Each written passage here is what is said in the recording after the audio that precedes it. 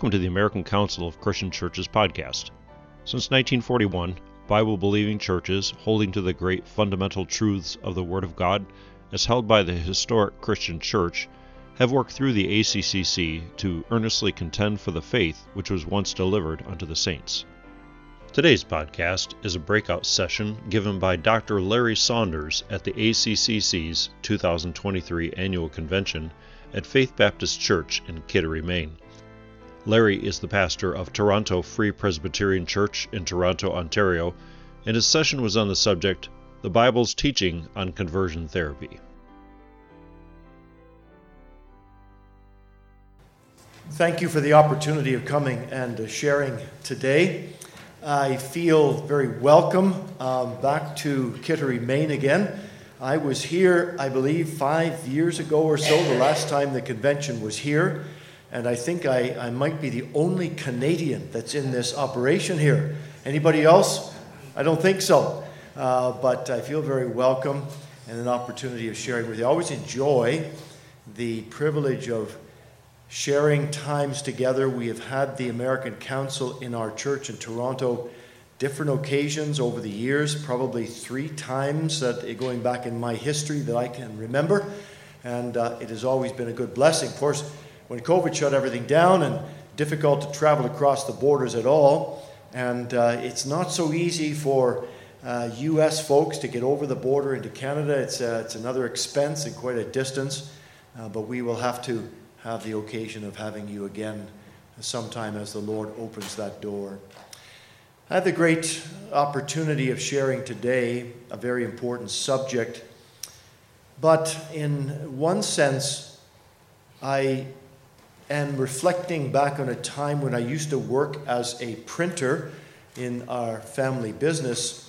And as I was a young fella, left school, and while I was working back in the press department and in the shipping and receiving area and in the storeroom, and we suffered a fire. It was a family business, and it destroyed to a large degree much of the paper that was in the shipping room.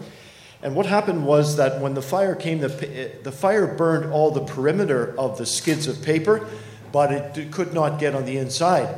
So for the next 2 months, because my job was to go into the shipping storage room and begin to take the paper, the skids of paper, bring them to the cutter, and cut the perimeter off the paper to try to salvage what we could.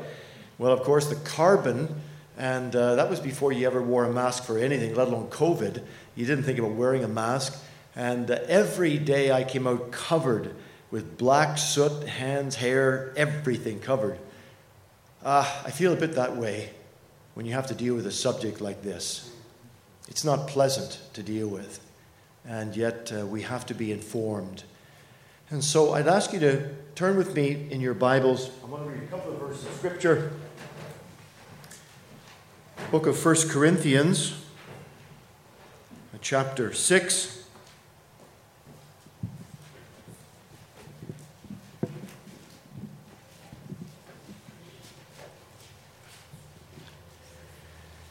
First Corinthians chapter 6. By the way, as you are turning up there, I know many of you will know Dr. Frank McClelland.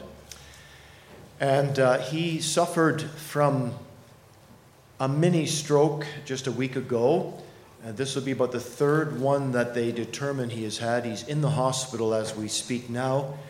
He suffered some slurring of speech, some numbness on his right side of his face, and some mobility issues. However, he's doing better now, improving, but he's not ministering the word anymore. If you don't know who he is the founding pastor of our church in Toronto. That's where I am from, the Toronto Free Presbyterian Church, and so he is still attending, and his wife is in good health, and I know he would want me to bring you his warm greetings to the American Council, as he has had many opportunities of being a part of the ministry here in the past. 1 Corinthians chapter 6, verse 9. Know ye not that the unrighteous shall not inherit the kingdom of God? Be not deceived. neither fornicators, nor idolaters, nor adulterers, nor effeminate, nor abusers of themselves with mankind, nor thieves, nor covetous, nor drunkards, nor revilers, nor extortioners shall inherit the kingdom of God. And such were some of you, but ye are washed, but ye are sanctified, but ye are justified in the name of the Lord Jesus and by the Spirit of our God. Now let's bow, please, for a word of prayer. Father, we rejoice today for the blessing of fellowship with those of like precious faith, and for the ministry that we have already received, and for the word that has been faithfully spoken. And dear Father, we ask that in all of the steps through our study, the interaction with our brothers and sisters in the gospel, though we come from different backgrounds and different denominations, yet we are united around the gospel of our Lord Jesus Christ. And we are thankful for the unity that we have, and we cherish it, Lord. And we pray that it will continue, and that we will have what we look at as a healthy ecumenism, that which draws us together around the centrality of our Lord, around the inspiration of thy holy and precious word. And so give help today, Lord, I pray.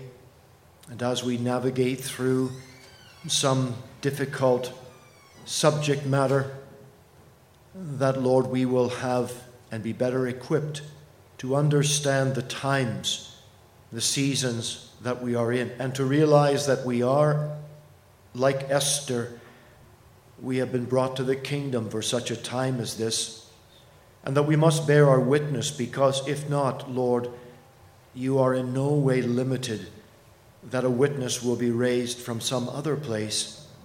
And so, therefore, help us to be faithful and to take our stand for truth. Help us to know what it means to speak the truth in love and to share what you have done in our own hearts. And so, Lord, hear our prayer today. Continue to bless us now and give help in our study. We pray in the Savior's precious name. Amen. As you are involved in ministry, you will know that our nations are reeling under the brokenness of our society and of the sin that has gripped us. I speak to you as a Canadian, one who ministers in Toronto, and yet where I have come from and where I minister to, not very multicultural, it does not matter what part of the globe we are in. The issues that are facing us are prevalent. The pride flag is flying in every city, in every nation of this world. And it doesn't matter whether you're in the large cities of Toronto, or I go 2 hours north to Fenelon Falls, which is where our family cottage is. There are pride flags flying outside restaurants. There's the promotion of that agenda. And so we find ourselves sometimes very trammeled, very limited as to how we can witness, and we feel the loss of ground, so to speak, in trying to evangelize and share the gospel of our Lord and Savior. But God has called us to witness in these days, in this time. And we must not lose heart, and we must press on and realize that we are involved in a great work. Our nations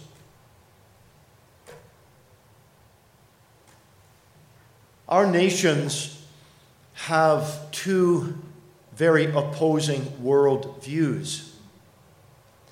The worldview that we come from is based on an absolute authority. The worldview that our nations are under, to a large degree, have become post-Christian. We're in an anti-Christian environment to a large degree. And as we deal with the issues of biblical separation, we're more and more convinced that so-called evangelicals are bending toward conformity to the world and the way they address biblical and moral issues. And in that sense, we have to be very much aware. The thing that we can rejoice in, and let's never forget this, that our God is in control.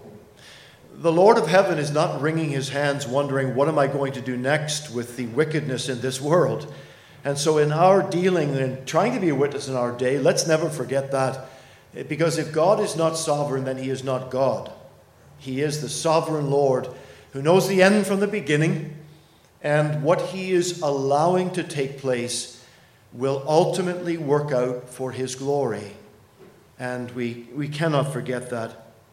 What we have to do is then endeavor to be strong in our faith. And where we find that grounded is no other place but the Word.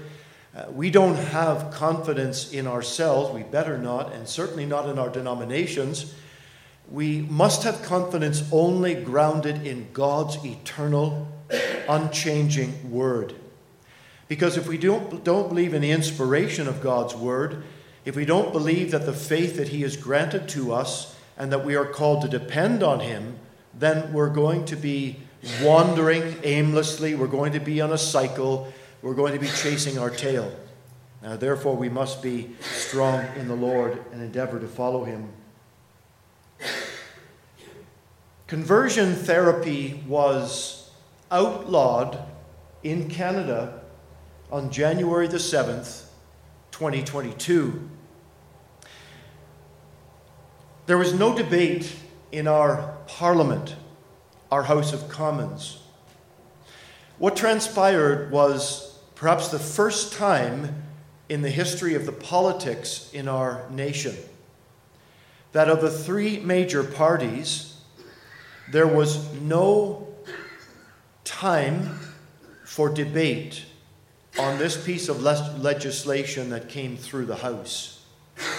And we have the main House of Parliament, and then we have a Senate, which all legislation moves from one house to the other house, to the Senate, and then if it passes there, it is allowed to be going into law. So the motion was put forward by a Conservative member of Parliament, which would equal your Republican government. The Liberals that we have would represent the Democrats, and the NDP, they're more on the social wing extreme on that side. It was made by a Conservative member of Parliament, and he asked for unanimous consent, which means that if one member of Parliament had objected to this piece of legislation, it would have failed. And not one voice spoke up of all of our government against the outlaw and the banning of what was called conversion therapy. This now makes it illegal to counsel anyone about changing their orientation. That leaves us, as ministers of the gospel and wanting to be faithful Bible believers, it leaves us with the fact of having to deal with a messy subject in the moral issues of our day. We often cite Jude, how he said he would rather speak about the pleasant things of our faith, the joyful things of our common salvation. And when he said common salvation, it didn't mean that it was ordinary. It means that it was that which we joyfully accept as being part of who we are. We'd love to speak about the wonders of these things, but Jude realized, I must speak to you about something that's important and about contending for the faith. And so as we think about that today, we are called as God's servants to faithfully contend for the Word of God, whether the people will hear or they will reject. And remember, it's not our opinions that we're giving. When we come and stand for the truth of the gospel, we are standing as God's authoritative servants. And we are standing to make appeal to the people, whether they will hear or not. It's not our purpose to determine. It's to declare the word. The Bible, you will know, does not try to define God, nor does it try to prove his existence. It simply declares that he is. And that's what you and I are called to do as well. But also, brethren, we must remember that we can't be silent, and we are to speak the word in love. I'm confronted with this, and I know in my own heart that sometimes you feel someone needs a good kick instead of the gentle pull of love, and yet we must be those who are mirroring our Lord Jesus. There are times when Christ spoke very firmly to those who were the anti-religionists, the hypocrites. He dealt with them, but at the same time, the gentleness of our Lord and how he spoke to the people with authority from his Father's word and his word. Well, that's what we are called to do ourselves. So what is conversion therapy? The definition that we have here is that the generally accepted expression of CT is any attempt to change a person's homosexual orientation to that of heterosexual, or a transgender orientation to that of their biological or birth gender. So simply put, that if someone is born a female and they self-determine as a male, it is now illegal in our country to take any steps to influence or change that person's thinking or behavior, get this, even if they desire it. So if someone comes to their doctor and says, I'm struggling with some feelings I don't like, it's illegal for the doctor or the psychiatrist to now give them any advice or direction to help correct these feelings that they have. That's how extensive this legislation is. It's very serious. In 2015, the American Psychological Association and the Substance Abuse and Mental Health Services Administration collaborated on a report stating this: conversion therapy, which are efforts to change an individual's sexual orientation, gender identity, or gender expression, is a practice that is not supported by credible evidence and has been disavowed by behavioral health experts and associations. Here's the quote, continuing on. Conversion therapy perpetuates outdated views of gender roles and identifies as well the negative stereotype that being a sexual or gender minority or identifying as LGBTQ is an abnormal aspect of human development. Most importantly, it may be put young people at risk of serious harm. So, the agencies that are involved in the medical side of psychology and psychiatrics, both in your nation and in mine, they declare that this idea of advising someone, counseling someone away from the idea of their transgenderism or the feelings they might have toward attraction toward the same sex, it is not by the medical authorities something that should be addressed. It is something that is from an outdated, or we use the term dinosaur. It's somebody who's draconian. Of course, what they're referring to would be the Word of God, the Bible, and any idea.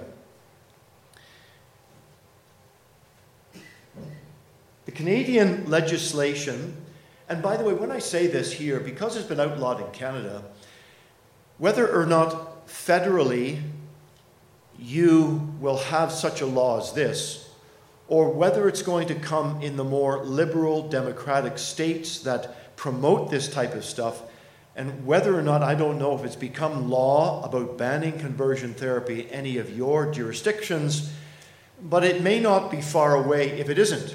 And certainly the promotion against doing this is becoming stronger and stronger as the LGBTQ movement increases its voice.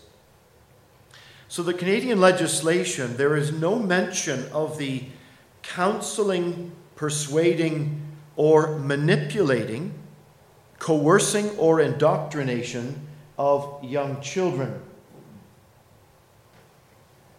and teens toward the homosexual, lesbian, or transgender lifestyle that is foisted on them through sex education curriculum and the promotion of gay clubs in schools, to say nothing about the growing indoctrination of Hollywood.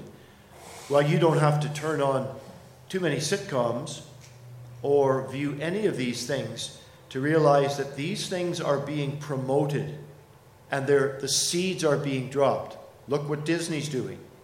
Look what every child cartoon depiction is doing.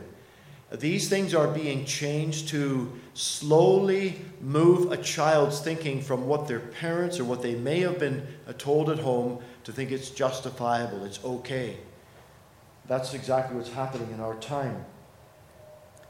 It becomes more sinister, as I'm sure you know, about the medically irresponsible prescribing of hormone-blocking drugs and also of the sex change surgeries that children and teens are encouraged to receive. The failure to even mention the emotional and physical distortion and damage caused by these abuses is an intentional omission from our legislation. But that's the same thing that you folks are finding in all the areas of education and psychology, because it's a bent in one direction. And there's no sense, there's no idea or desire in trying to show the potential dangers that there are going to be of a child, a young teen, taking on this lifestyle or having these drugs or having the sex changes.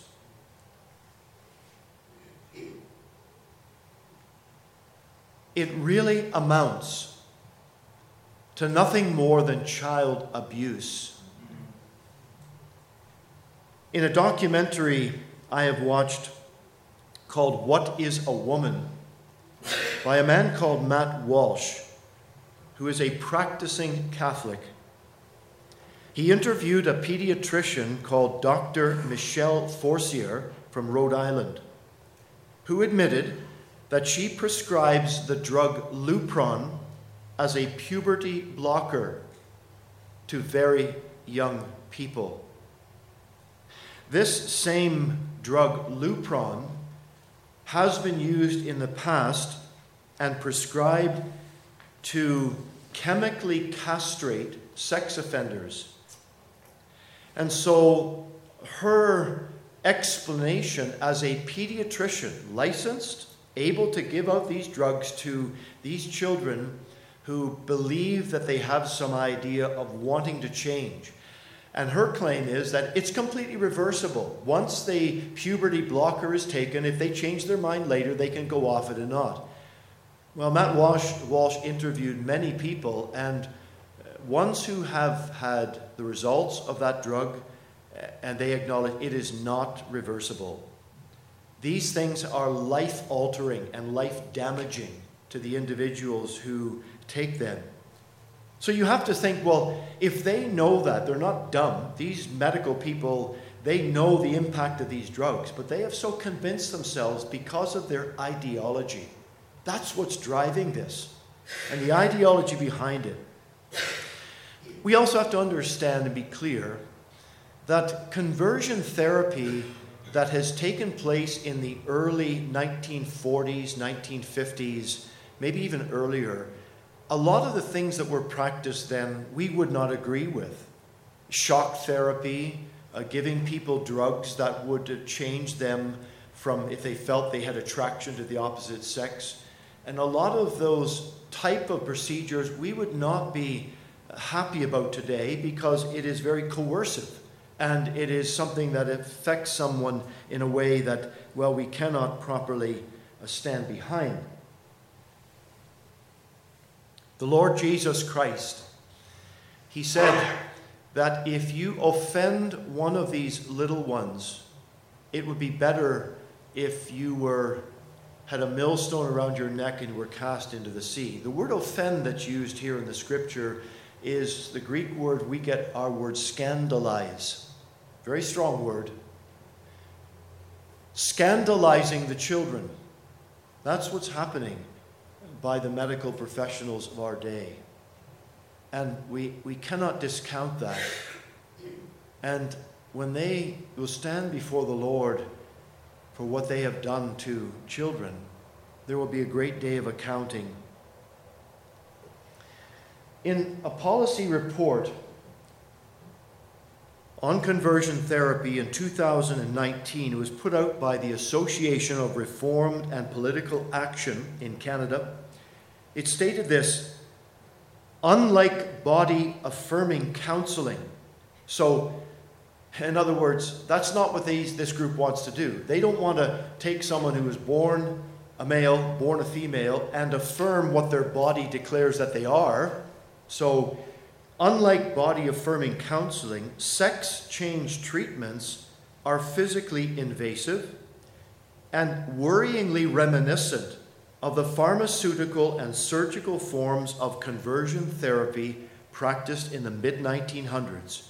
They do irreparable physical and psychological harm. The fact is that biological makeup of humanity comes in two forms. It comes in male and female. And the DNA cannot be altered, no matter how many drugs or surgeries are prescribed. This man, Ryan Anderson, a PhD of the Heritage Foundation, he wrote this: sex reassignment doesn't work. It's impossible to reassign someone's sex physically, and attempting to do so doesn't produce good outcomes psychosocially. Changing sexes is a metaphysical impossibility because it is a biological impossibility.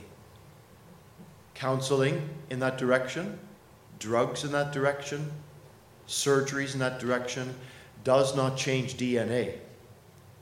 And a person who is born according to the biblical standard of what is a man or a woman, that cannot be altered. But that doesn't matter to those who have a different ideology. And what is the base of the problem? The base of the problem is this: there is a refusal to acknowledge the sin problem in the human heart. And society, we should not be surprised, is not going to readily accept that. But you and I have to understand what is the basis of the rationale or the reasoning behind it. And if you have your footing based on the foundation of Scripture, we know the Bible teaches total depravity of the human heart. When man fell in the garden, he did not fall 90% of the way into sin, or 98 or 99. It was such a total fall into depravity that there is no longer any light in the heart of a fallen man. He is completely depraved and corrupt. In fact, Paul argues in Ephesians chapter 2, "Ye who were dead in trespasses and in sins." That deadness and darkness pervades every area of the human psyche. We have to understand that the reason for this and the outcome of it means that there are none righteous, and it means that the entire person is affected by the total depravity that has come upon human nature. But here's the thing that we cannot forget, because you will hear people trying to introduce today that the reason why someone has a propensity to be something other than the birth gender is because there is some genetic abnormality or some genetic distinction. They don't want to call it an abnormality. There's some distinction, but that gene has not been found yet. It's been something that they imagine is there. But the issue is not genetic. The issue at the very heart of it is a moral question. And because the rejection of the total depravity of man and the ignoring of any sin question, they will never come down to the real reason as to why there is this desire or issue at all. The conversion therapy definition has two major problems. The first one is that it is a rejection of the clear biblical teaching that there are only two genders that God has instituted, of male and female, and that the homosexual lifestyle is sinful and it will bring the judgment of God, as will all other sins. And the second thing that's missing is this, that any counseling or advice given to turn from such lifestyles is deemed a criminal offense. So where did this idea come from? The idea came from the fact that if you're going to do something against the social norm or that which is becoming socially acceptable in the promotion of this sin, then you are on the outside of the majority of society. And that's where this idea comes from of the definition. They specifically do not want to entertain any idea that there is a God who has created two genders. Everything becomes fluid. Everything becomes just whatever you want it to be. Why is that? It's because man himself determines that he is going to decide his own destiny. I am my own God, and I don't need to have an idea of any other superior being. I determine what I want to be on and of myself. So the real reason why therapies don't work and the affirmation of any change is because the root problem of a sinful nature has been rejected or it has been ignored. So we've taken some time to try and understand some of the details of what is conversion therapy, where does it come from, and how we are to understand it.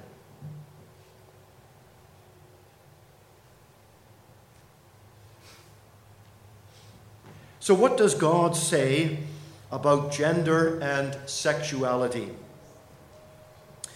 The driving force behind this ban on conversion therapy is a total and complete rejection of the wholesome standards of the Word of God. It's another example of a satanic power whereby he opposes everything that is called good and right.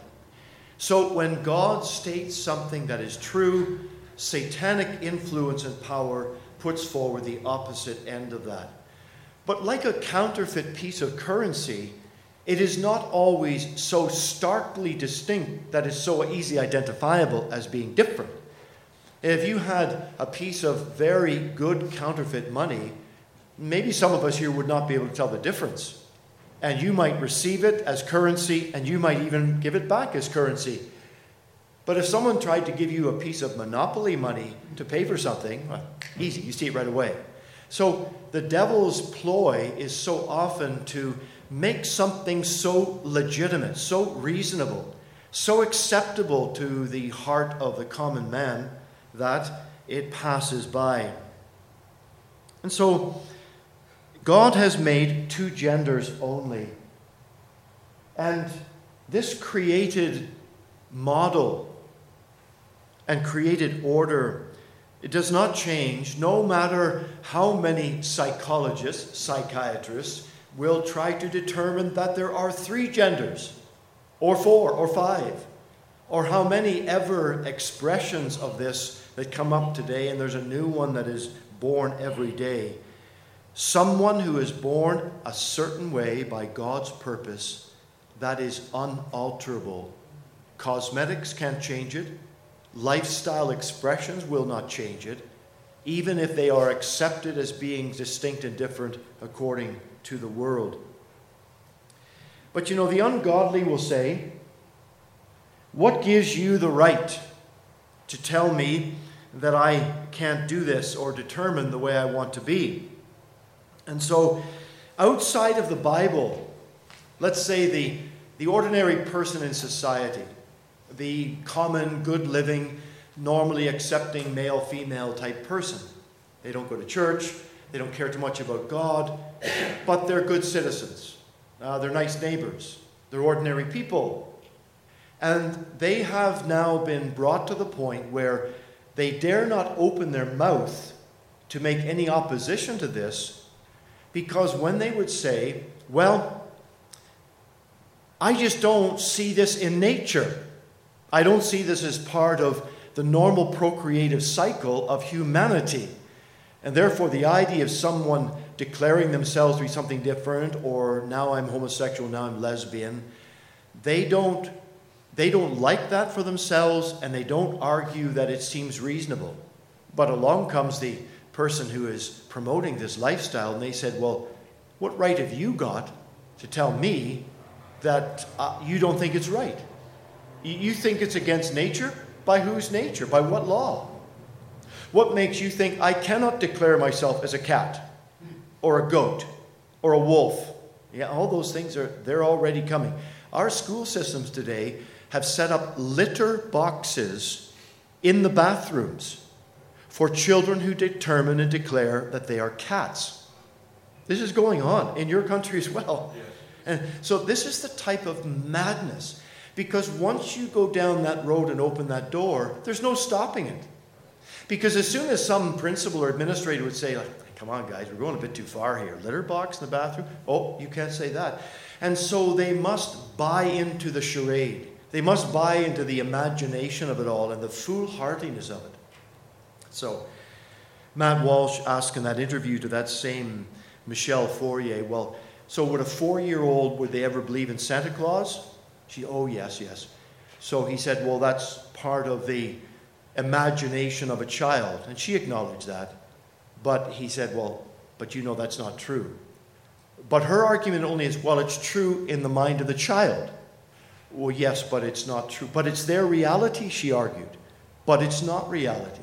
And that's the way the conversation went back and forth, because these people have to buy into this. And the promotion of it is so that they can enter in somehow to this denial of the Creator, denial of the Absolute, and acknowledge that you could be anything you want to be.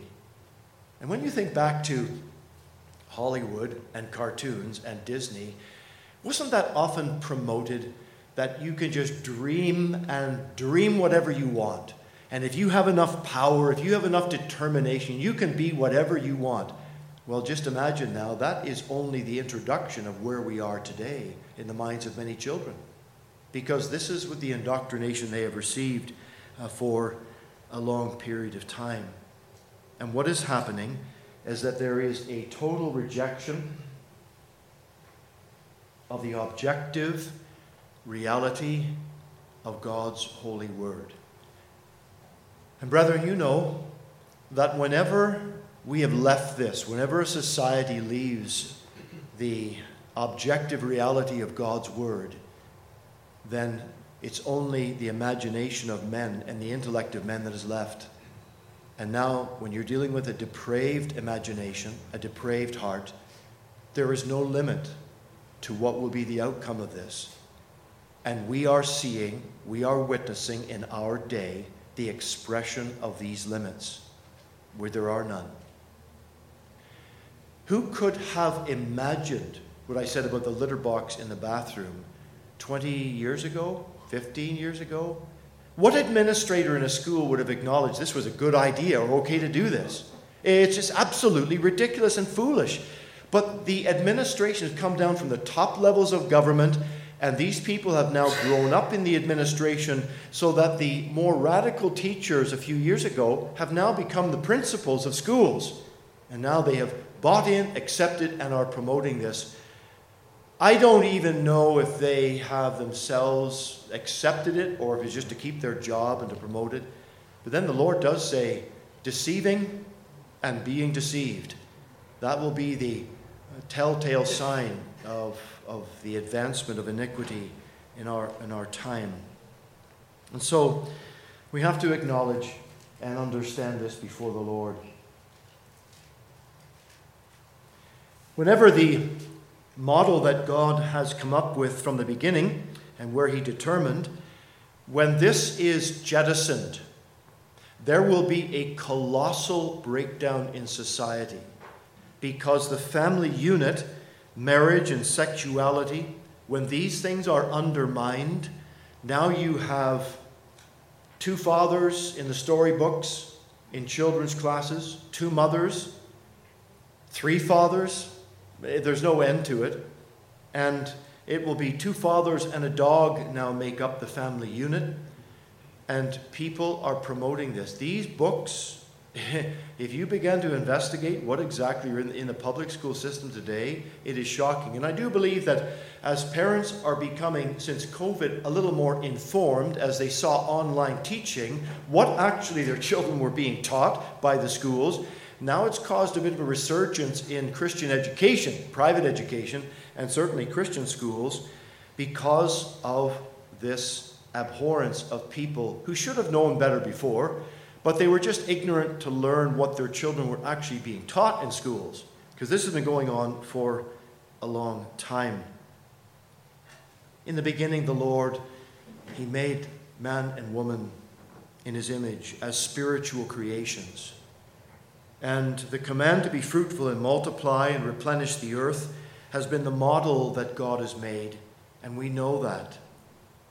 And yet any turning away from that is going to cause a distortion, a breakdown, and ultimate disaster in our nations. So what is the biblical definition of immorality? So we have read that to a little degree in 1 Corinthians chapter 6. We're given a list of those who will not inherit the kingdom of heaven, of fornicators, idolaters, adulterers, effeminate, abusers of themselves with mankind, thieves, covetous, drunkards, revilers, extortioners. It's a fairly dirty list that you have given there by the apostle. Of the 10 in that list, 4 of them have to do with immoral behavior. The word here that we are given for effeminate in the authorized translation, it is the Greek word malakos, and it means, it's a compound word, and it means soft men. Soft men. And there is another word that is used also in this, where the translators have given this abusers of themselves with mankind. It is one Greek word, and the Greek word is arsenokoites, another compound word, and it has to do with male and bed, or male and lying, idea in a bed. And the context, both historically from the Greek and Jewish understanding of this, was a man who sleeps with another man sexually. And this is not an Old Testament Levitical verse of Scripture. It's the New Testament that is reinforcing the creation model. It's very interesting how some modern translations have actually given this. For example, the New Living Translation, 1 Corinthians 6 and 9, says, those who indulge in sexual sin or who worship idols or commit adultery or are male prostitutes or practice homosexuality. The NIV, neither the sexually immoral nor idolaters nor adulterers nor men who have sex with men. The New King James Version says, neither fornicators, nor idolaters, nor adulterers, nor homosexuals, nor sodomites. But there is, now we don't acknowledge and promote other translations of the Scripture generally, but it's interesting to see how that some have taken up and given to us the more literal expression or the modern expression of the Greek language. But some of the modern translations are also bending to the political and social temperature of the day. The NRSV, the New Revised Standard Version, previously it translated Malakoi as male prostitutes and our Senecoite as sodomites. But they have now changed sodomites to men who engage in illicit sex, which does not indicate the connection of homosexual practice provided by the Greek word. And also male prostitutes, well, they're ambiguous. That's an ambiguous term because it could refer to those engaged with women or men. And so there is a slight lessening of this.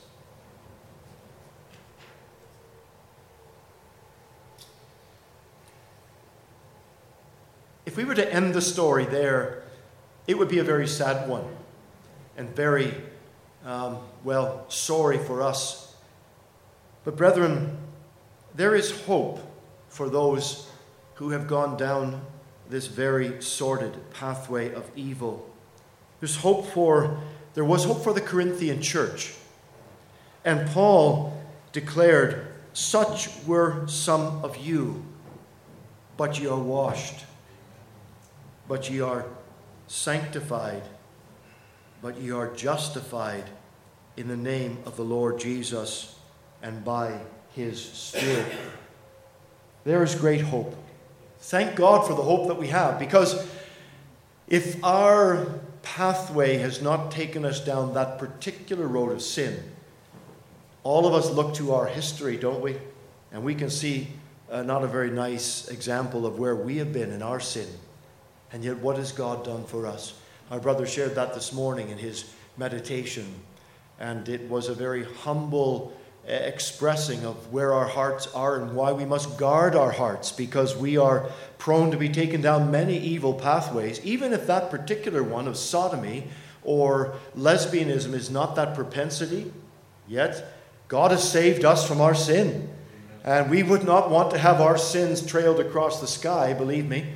So God has had mercy upon us, and the Lord is able to have mercy upon many, as he did in Corinth. Christ made them a new creation, and as he has done to us, and we can rejoice in that today because of the atoning work of our Lord Jesus Christ. We are saved today, and we can rejoice in that. It's good news for preaching the gospel. It's good news. I was going to say at the very beginning of the lecture here that you may not know, but I am a registered conversion therapist. And I have been ordained to preach the gospel of the Lord Jesus Christ, which means that this is the true conversion therapy that we need to promote and be a part of. On the day after the law came into effect in Toronto, whereby it was illegal to preach or promote conversion therapy, by the Lord's grace, I preached on this subject in our own church. And I felt it was necessary to take that stand at that time because many, many voices were silent about that. And I thank God for the light that he has given. And all of us are accountable, to the Lord, because unto whomsoever much has been given, much shall be required. And it's important for us. But as I said, it's a mucky subject to get into, and nobody likes to deal with it. But there are times in our ministry where we have to deal with it as carefully as possible, because especially when you're dealing with a public situation, a congregation, you have to be careful. There are many different ages and years that are open to it, and it's not easy. But we're going to have to take our stand for truth and righteousness in our day. because to be silent is a very dangerous thing for us to do. So, what are the implications for the Church of Christ? The implications are serious because of pastoral care and counseling. Quite frankly and literally, if someone comes to my church today and they will say, I have these desires, what am I supposed to do with these things? An attraction towards someone of the same sex.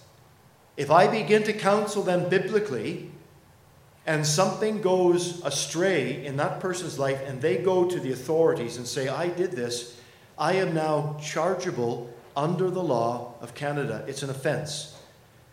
And I think, well, I know that there are plants that come into your churches, our churches, and they will try just to get you on the hook. We've had Christian schools in Ontario. We had one specifically in a place called Napanee, not far from Ottawa, a few years ago, where two lesbians wanted to put their daughter into their school, Christian school. And what they did, they came and they didn't come to the school, they just made a phone call and said, we're two lesbians, we want to have our child in the school. And the principal counseled them and said, well, we have a statement of core family values that you would have to sign, and I'm not sure you could sign this for X, Y, and Z, and explain the situation. The person said, thank you very much, and hung up. Not long after that, from the Human Rights Commission, they were served an appeal, a summons. And they had to appear before the courts because they were now charged with this discrimination against this identifiable group.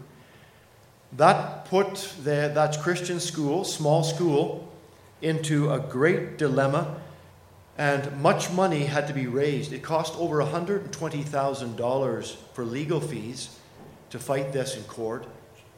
The reason why the school won that particular battle was because of a distinction of being either a confessional school or a missional school. And they happened to be a confessional school. What that means is that the school required that at least one of the parents that comes to the school had to be a born-again believer, had to be a Christian following the Bible. Other schools are called missional schools, which means that anybody can come to the school. They don't have to be a professing Christian, but they must at least agree to what the standards of the school are. Our school in Toronto happens to be a confessional school, and so was that one in Napanee. And so they argued in the court that every person that's come to our school has had to sign the statement of core family values, and they are agreeing with the biblical morality of one man, one woman in a monogamous relationship. But that had to go to the court, and it had to be fought. Thankfully, they won that particular day. But all it took was one phone call, and those people who made that charge didn't have to pay one penny. It's all covered by the Human Rights Commission. The government covers all their legal costs. And the people who are attacked by this have got to then come and pay the big bill. So this is happening, and it's going to happen again and again. And therefore, whatever documentation we can have in our own Christian school to prepare ourselves for that, we try to do the best that we can in that area. But no matter what documentation you have, these charges can come no matter what, and you have to defend yourself in court. We pray very much for the Lord's intervention and His help. And so I'm saying all that because if someone comes to me and wants biblical conversion therapy, I will give that to them. I will tell that person what the Bible teaches, because that's what we are called to do. And we must take our stand for truth in our day. And the outcome of that is in the hands of a higher power. It's in the Lord's hands, and we must be faithful. But the implications have to do with pastoral counseling. And the whole intention behind the pressure of conversion therapy legislation is to silence.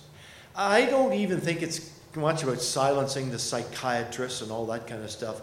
I believe the devil's behind it all to silence the biblical voice of truth. The churches and the pastors, the outreach, the evangelist workers, those who are now very, very concerned if I'm in the Christian counseling business and my money and livelihood is based upon this. How am I going to approach someone who comes to me? Well, people are going to think twice about how they do this, and they're going to get very creative in the words they use and maybe dancing around the subject. But as pastors and faithful Bible teachers, we can't do that. Well, you have to be wise.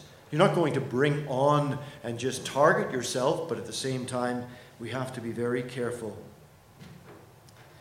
The implications are very difficult because in the legislation, nothing is said about reverse solicitation. And what do I mean by that? We may argue that the legislation that has come in our land is not fairly proportioned to stop reverse solicitation by the LGBT community. The educational abuse of targeting children and youth to question their gender by boys pretending to be girls, exposing them to drag queens, reading children's books in libraries and schools, and the impressionable children that are taught to embrace cross-gender activities. In our schools, cross-dressing. Boys are dressing like girls, girls like boys, and the teachers are there promoting this. So this kind of thing is not dealt with in legislation. No surprise to us, because we know what they're all about. But to the average citizen and to the average person, this is a huge problem. Chris de Boer, from the Reformed perspective, he said this: there is one point we need to understand. There is nothing in the law that would prevent a practice, treatment, or service designed to change a person's sexual orientation to homosexual. There's nothing opposed to that. There is nothing in it banning attempts to change a person's gender identity from heterosexual. It raises no objection to treatments, practices, or services intended to change a person's gender expression so that it no longer conforms to their biological sex. He goes on dealing with the quote in more length. Yes, the threat is real to our freedom of expression and right to practice our faith and teach the Word of God purely and without distortion. The gospel freedom to our nation that our nations have enjoyed and the blessing of God, it is in the balance. So, what are we to do? Sometimes, Ben, we just feel our hands are tied. We feel that we are so limited. Well, the fact is, you have to be informed about the issues. We cannot stick our head in the sand and think it's going to go away. It might be nice to say, oh, I don't want to touch that garbage, but we have to be informed to some degree. You've got to be aware of what is going on. And in the midst of it all, we've got to be careful we don't become hard in our response to this and be angry about it.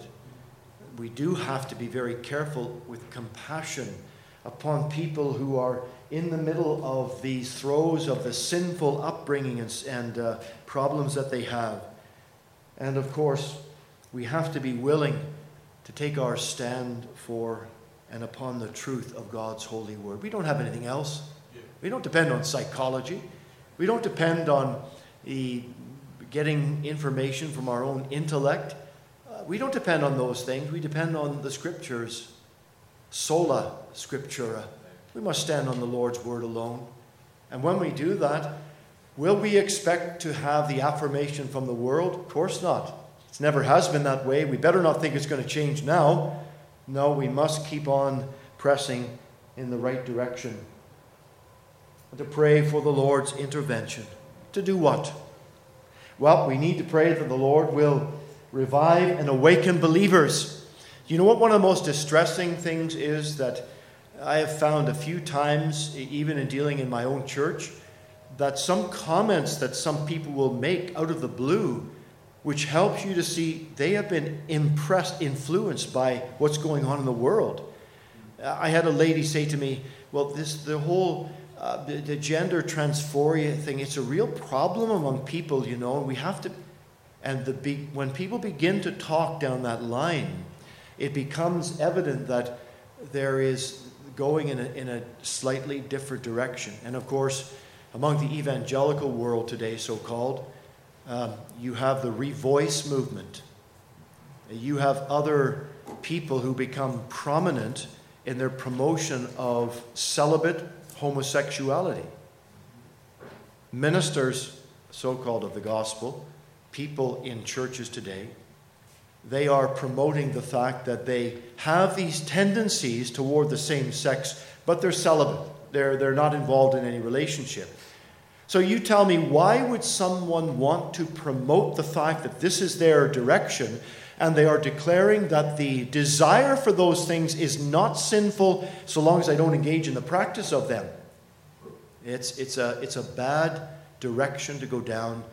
And it again is part of a new evangelical, a part of an ecumenical drive to bring compromise into the church.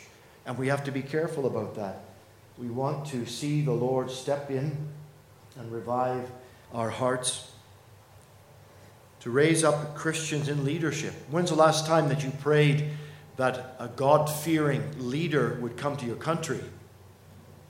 I'm praying that. And I'm praying that the Lord will take our Prime Minister and send him to Washington, because I think that would be a good place for him. He'd have a good friend there. Maybe he could cut the grass at the White House or something like that, and we will put him to good work, because what he's doing in Canada now is the most devastating thing. We did have a God-fearing Prime Minister. Harper was his name, and he was 10 years the Prime Minister, and he did many, many good things. And we thank God for raising up a man like that. And brethren, all of us are commanded in the Scripture to pray for them that are in authority over us, and we can't fail to do that. Pray locally in your small governments. Pray statewide. In us, it's provincial. Pray for federal, across your nation, because, well, is the hour too late? Some people believe that God's judgment is upon our nations, and I don't deny that, because I see the withdrawing of God's hand from our lands, and I see as soon as God withdraws his hand, there's no vacuum, but the devil comes in quickly to fill that void. And it's part of the gospel pulpits that have rejected the truth, have compromised. It's part of all that. But we need to pray that God would awaken believers and raise up leaders, that the Lord would have mercy on our land. It's one of the hard things to deal with when we know that the promise of the Word of God is that before Christ comes back again, the man of sin will be revealed. The mystery of lawlessness will come. And so how do we as Christians pray that God will preserve the righteous, that he will promote that which is good and hinder the evil, and in the same time we know the prediction is coming of the man of sin? But I think that's where you and I must see where we are in God's timetable and see the responsibility as men called of God to obey the Scripture and leave those other details with the Lord that we don't know about, time-wise and all those other details. Lord, you've called me to be a witness here and now, and I must do that with all my heart. I must be faithful in my generation. I want to be a man who has understanding of the times in which I'm living, and be faithful unto the Lord for that. So he would bless the good and hinder the evil, and that we would see the Lord bring many souls to Christ out of sordid lifestyles, out of great evil, and bring them to the Lord. And again, we're confronted, aren't we, by Romans chapter 1, when God has given over people to their own lifestyles and sins. And again, we must leave that unto him. And we must do our responsibility of being faithful in the cause of Christ the best we can. So